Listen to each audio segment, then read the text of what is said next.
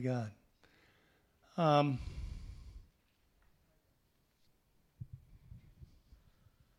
It's a good day, folks. It is a good day. God is stirring things up. God's working in people's lives, sometimes in a way that we might choose a little differently, but He's preparing us for this move of God that's coming. I mean, have you noticed how there's this growing anticipation of this move of God? Father, I ask that you would just speak through me this morning. And as always, I pray that if there's anything I say that is not of you, that it would fall on the ground before us, but that which is of you would pierce our hearts. In Jesus' name, amen. But have you also noticed there's a growing opposition to Christianity? I'm not sure why, other than it's the truth and the enemy doesn't like it, which is a pretty good reason. But we started going through this section of Scripture that I believe helps us to be able to handle both the move of God that's coming, but also the opposition that may also be coming. That actually it's already here. So how do we handle both? And that's why we're going through Romans 12:9-21, because I think it gives us some real clues and some real direction, some real strength on how to do that. You know, it's called in the ESV Marks of a True Christian, in the LEB Living in Love, in the NKJV Behave Like a Christian. And of course, the one we're using is out of the Christian Standard Bible. It's called Christian Ethics.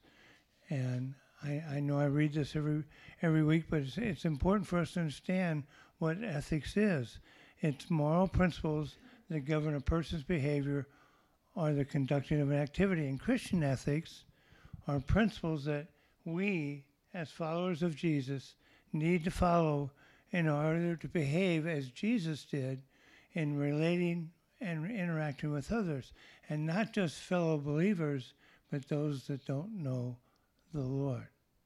See, in this section of Scripture, Romans 12:9-21, which I'm going to read in a second, Paul does this amazing job, just an outstanding job on providing the church a guide on how to live the Christian life as God would have us to do that, as He desires for us to do. Whether, again, we're in times of blessing or we're in times of suffering. Now, I know we don't like that word suffering, but it's all through the New Testament, it's all through the Old Testament, it's all through the Bible. But the truth is, when we're pressing into God, suffering can be really not that significant. You know. But Romans 12:9-21, reading from the ESV. Let love be genuine.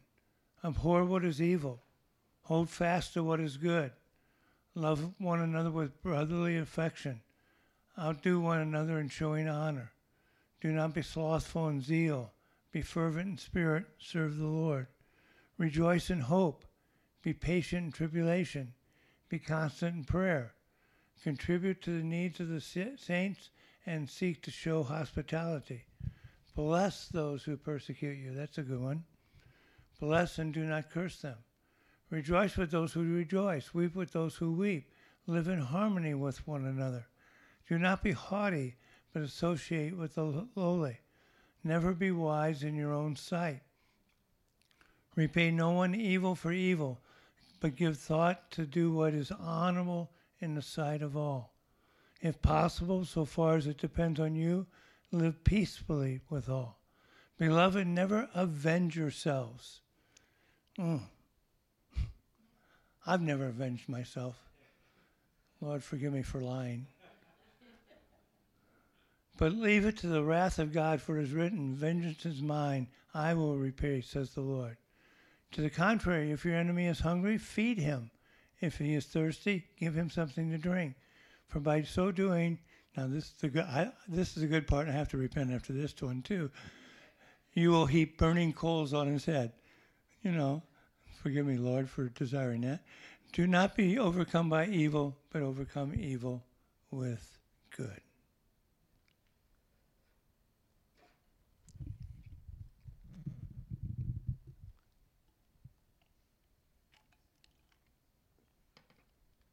I want to point something out that I probably should have pointed out at the very first in this series. Everything we're studying in Romans 12:9-21 must be looked at in the light of Romans 12:1-3.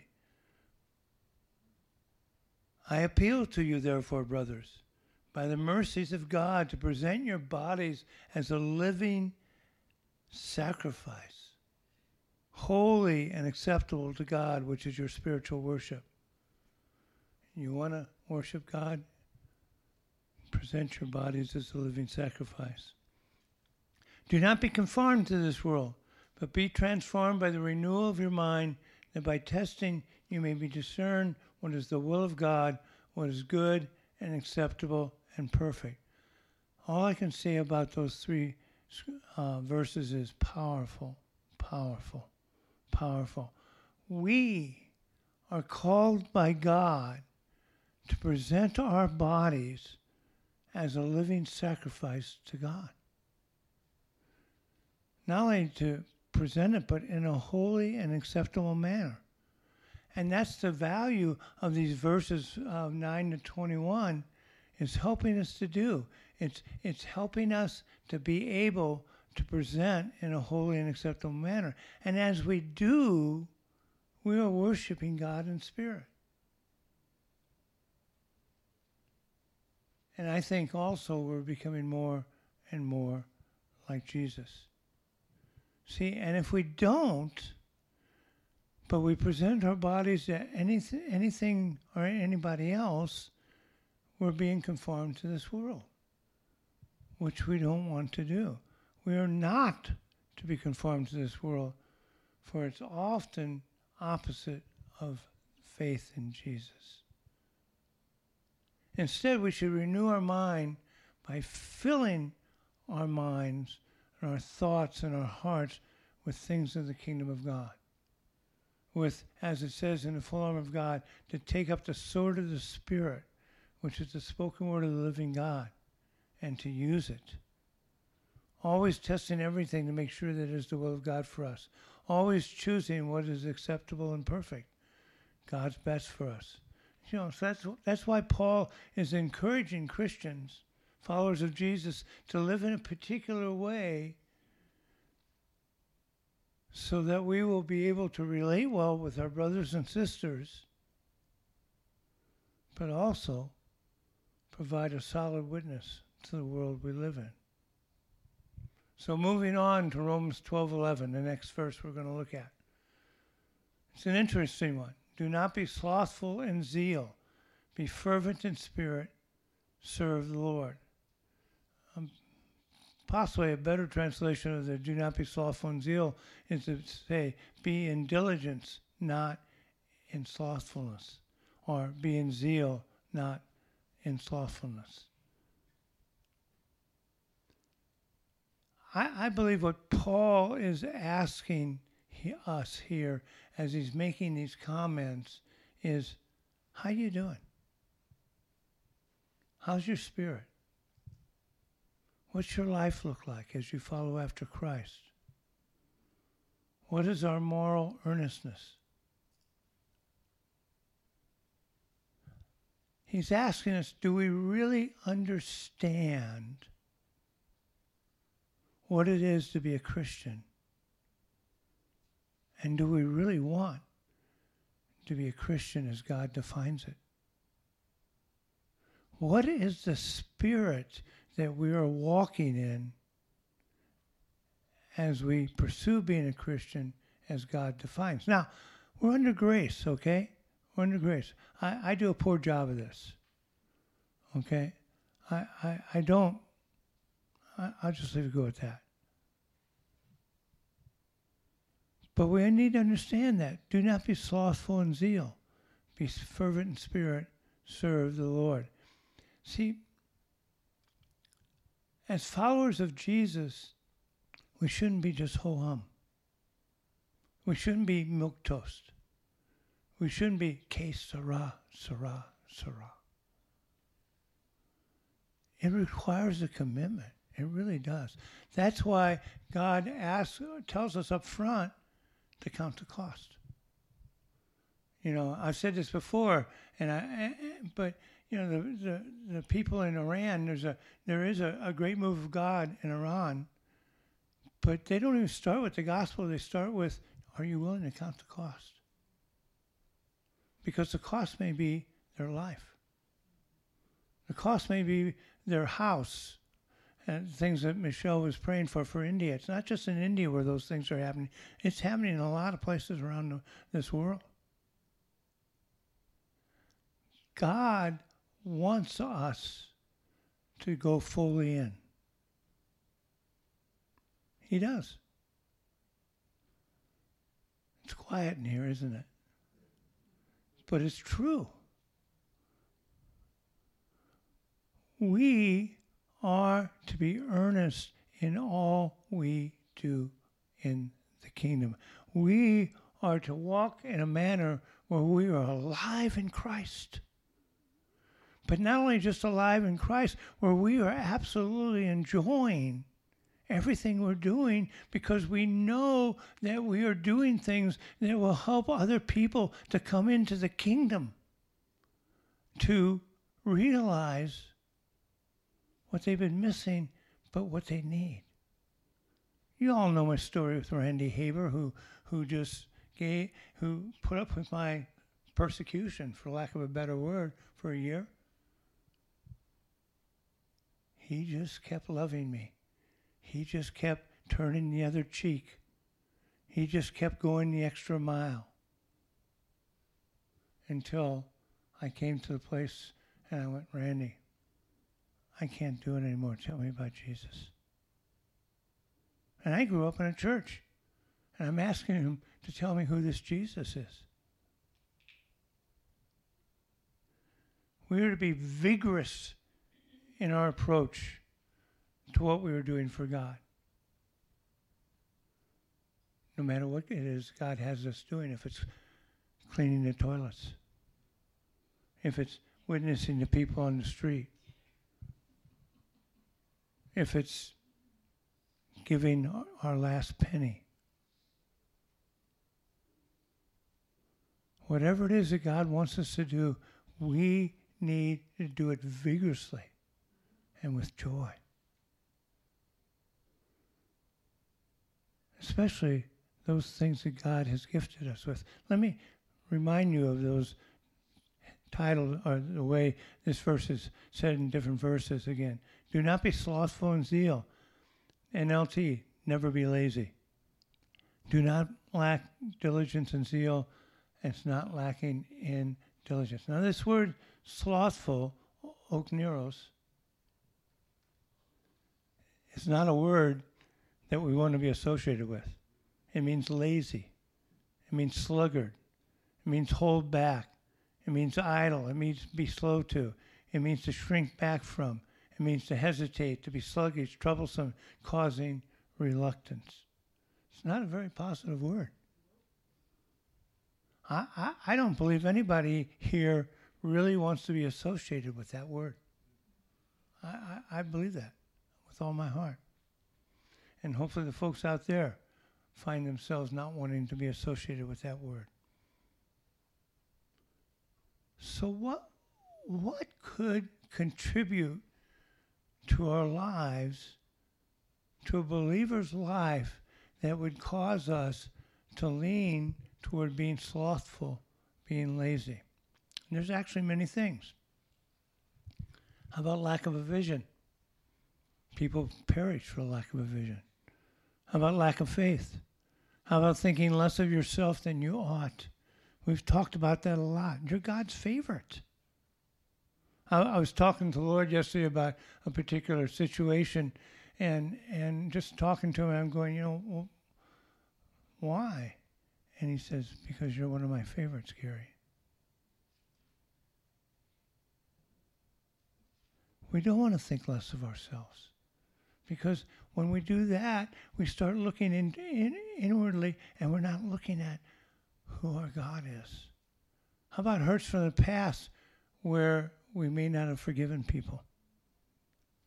Not understanding the real value of relationships. That's why we talk about relationships around here so much. A few weeks ago, or maybe, no, I guess it was last week, when we talked about how the love we need to have for each other is the same love with natural families.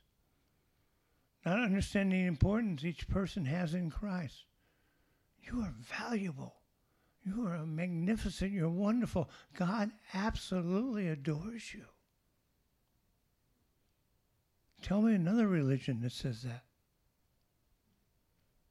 Not around people and having relationships where people edify you or encourage you or comfort you. Again, you don't have a vision that you are God's favorite. Submitted to poor teaching, needs improvement in Bible reading, or needs improvement in prayer life. And again, I'm talking about the nouns, not the adjectives. In other words, we all walk in all of these from time to time. I'm talking about camping out there. The bottom line for followers of Jesus is really quite simple. We are to be sincere in our efforts. We are to be full of life and joy. We are to be energetic for God. All of which helps us to overcome the reasons why we can be slothful. In other words, helps us to not be slothful. So moving to the second part, be fervent in spirit. I like this one. The Jerusalem Bible puts it this way: with great earnestness of spirit. RSV says, be aglow with the Spirit. And the Moffat says, maintain the spiritual glow. That word fervent, Greek word is zoe, is be excited, be enthusiastic, bubble over, be very eager to make to boil, be hot for the Lord. Opposite our desire should be that we are opposite of slothful. See, if we truly wish to not be slothful, which our flesh can be, I don't know anybody else's flesh can be slothful, but mine can, then we need to walk in the fervency of our spirit, which while following the Holy Spirit. And that'll help us to overcome laziness. It'll help us to not hold back, but go for the gusto, to not hesitate, to refrain from being a sluggard, to not be troublesome, to be hot, even to boil over for Christ. Once again, it's all about our spirit being in concert with Holy Spirit. Martin Lloyd-Jones says this: now the Apostles' word, translated here as fervent, means to boil, to be hot, or to be aglow. These are powerful words. Paul really wants us to be on fire for the Lord like he was. Paul, now, we can't define that. That means we got to go out, we got to be thrown over the side, we've got to be shipwrecked, we got to be killed, we got to be, but his heart, to always be on fire for our God, to never hold back, to never hesitate, but to actually, as we spend time with him, to boil over. 2 Timothy 1:7 says this: for God gave us a spirit not of fear, but of power and love and self-control. Again, Martin Lloyd-Jones says this about that verse: Timothy was in a state of fear. And the apostle says that is not the spirit God has given us.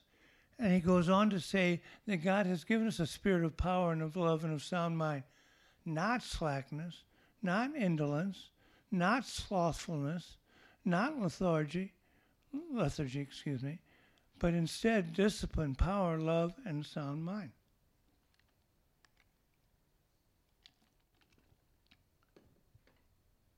Now, we must remember something. This applies to all people. It doesn't matter if you're a person who's lethargic and phlegmatic. It doesn't matter if you're a person who's verbose and full of energy.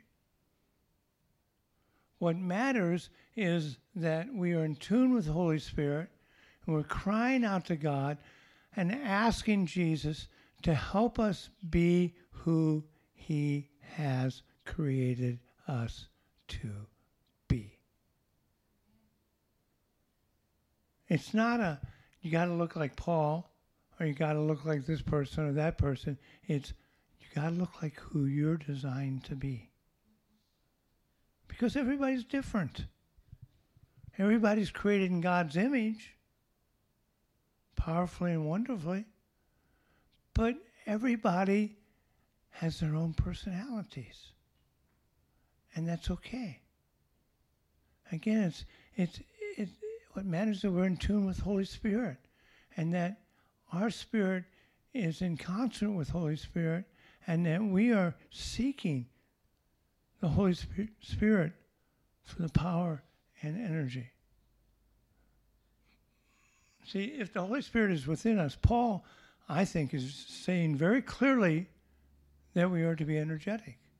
And again, that can look different for some people, okay? Energetic for God the Father, God the Son, and God the Holy Spirit. Energetic for the gospel and the signs and wonders that follow. Do we really want to see people healed? Do we really want to see people saved? Do we really want to see ourselves healed? Energetic for the giftings and abilities God has given each one of us. See, when we became saved and we got into set into a church, I believe that every one of us has been given a special deposit of giftings and abilities that He wants to use. Energetic for prayer, His Word, building the kingdom. Energetic to comfort, encourage, and strengthen others. So how do we do this? Well, God tells us in 2 Timothy 1:6, for this reason I remind you to fan into flame the gift of God, which is in you through the laying on of hands. To seek God. Ask Him. Ask Him. Keep knocking on the door until He answers. See, when we became a follower of Jesus and we received the Holy Spirit and our giftings, we also received this amazing ability to walk fully and energetically into everything He has for us.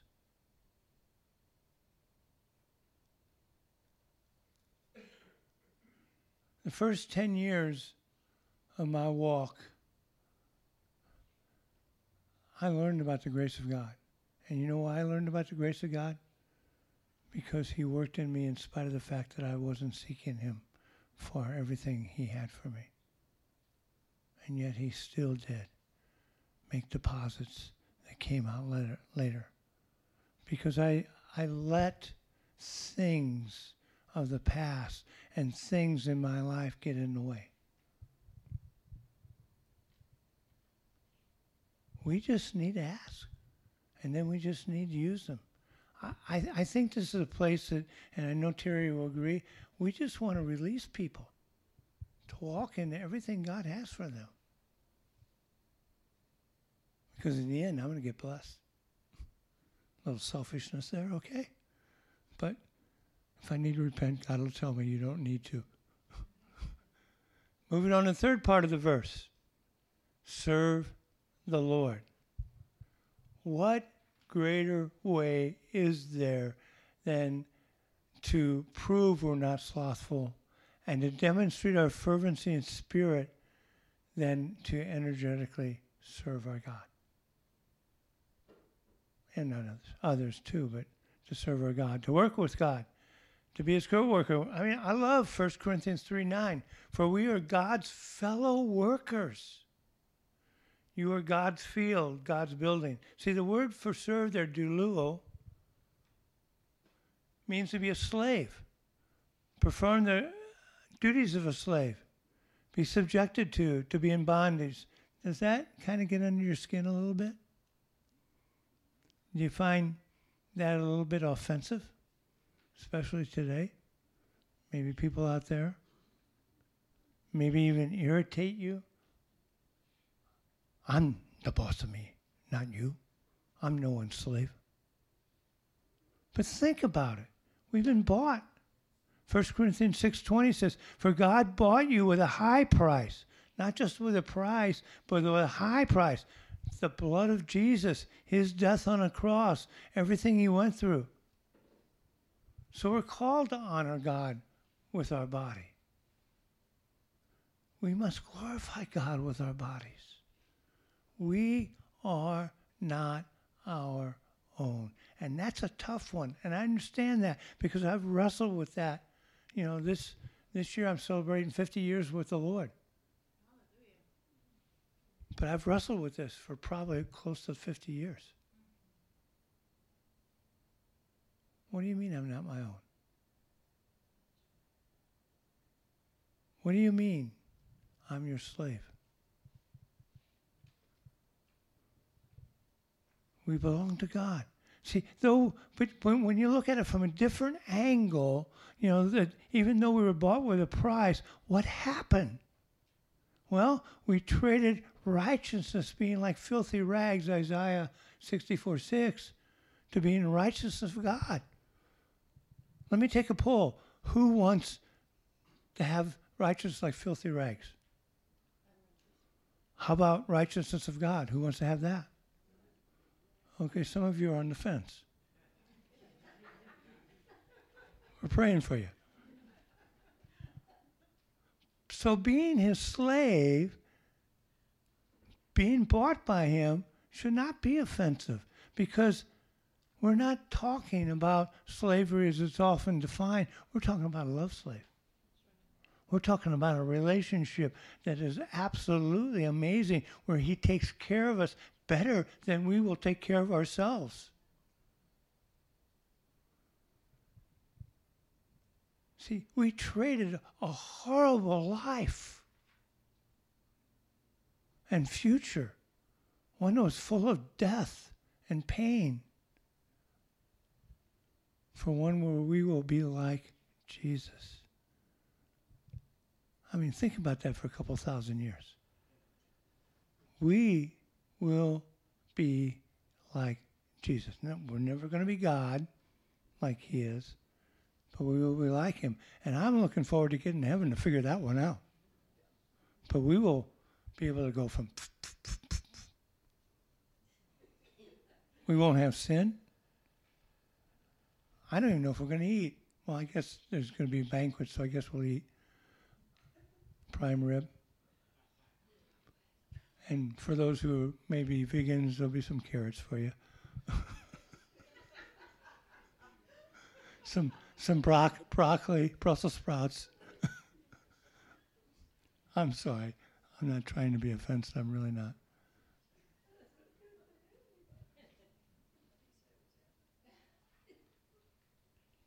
See, we should see what he did for us as this indescribably huge favor.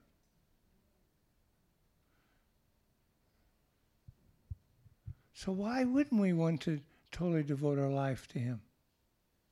To say, you're our Lord and our Master. Because he is our Lord and our Master.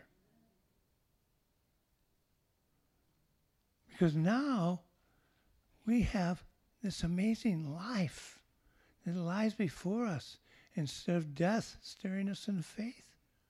It's not faith, face. So this may cause you to have the question. It did cause me, and that's why what I'm saying after this follows. So how can I serve him? It says to serve him. How do I, a mere mortal, human being, that is not a sinner because I have a perfect spirit, but still sin, serve God? There's many ways. You can start with Matthew 5:14. We are the light of the world. We are the light of the world. So we can speak forth his gospel. Second part of Matthew 5:14 says, we're a city set on a hill that will draw people to us. That's us together collectively. And that's what we want to be. How about by teaching others about Christ? Or mentoring others?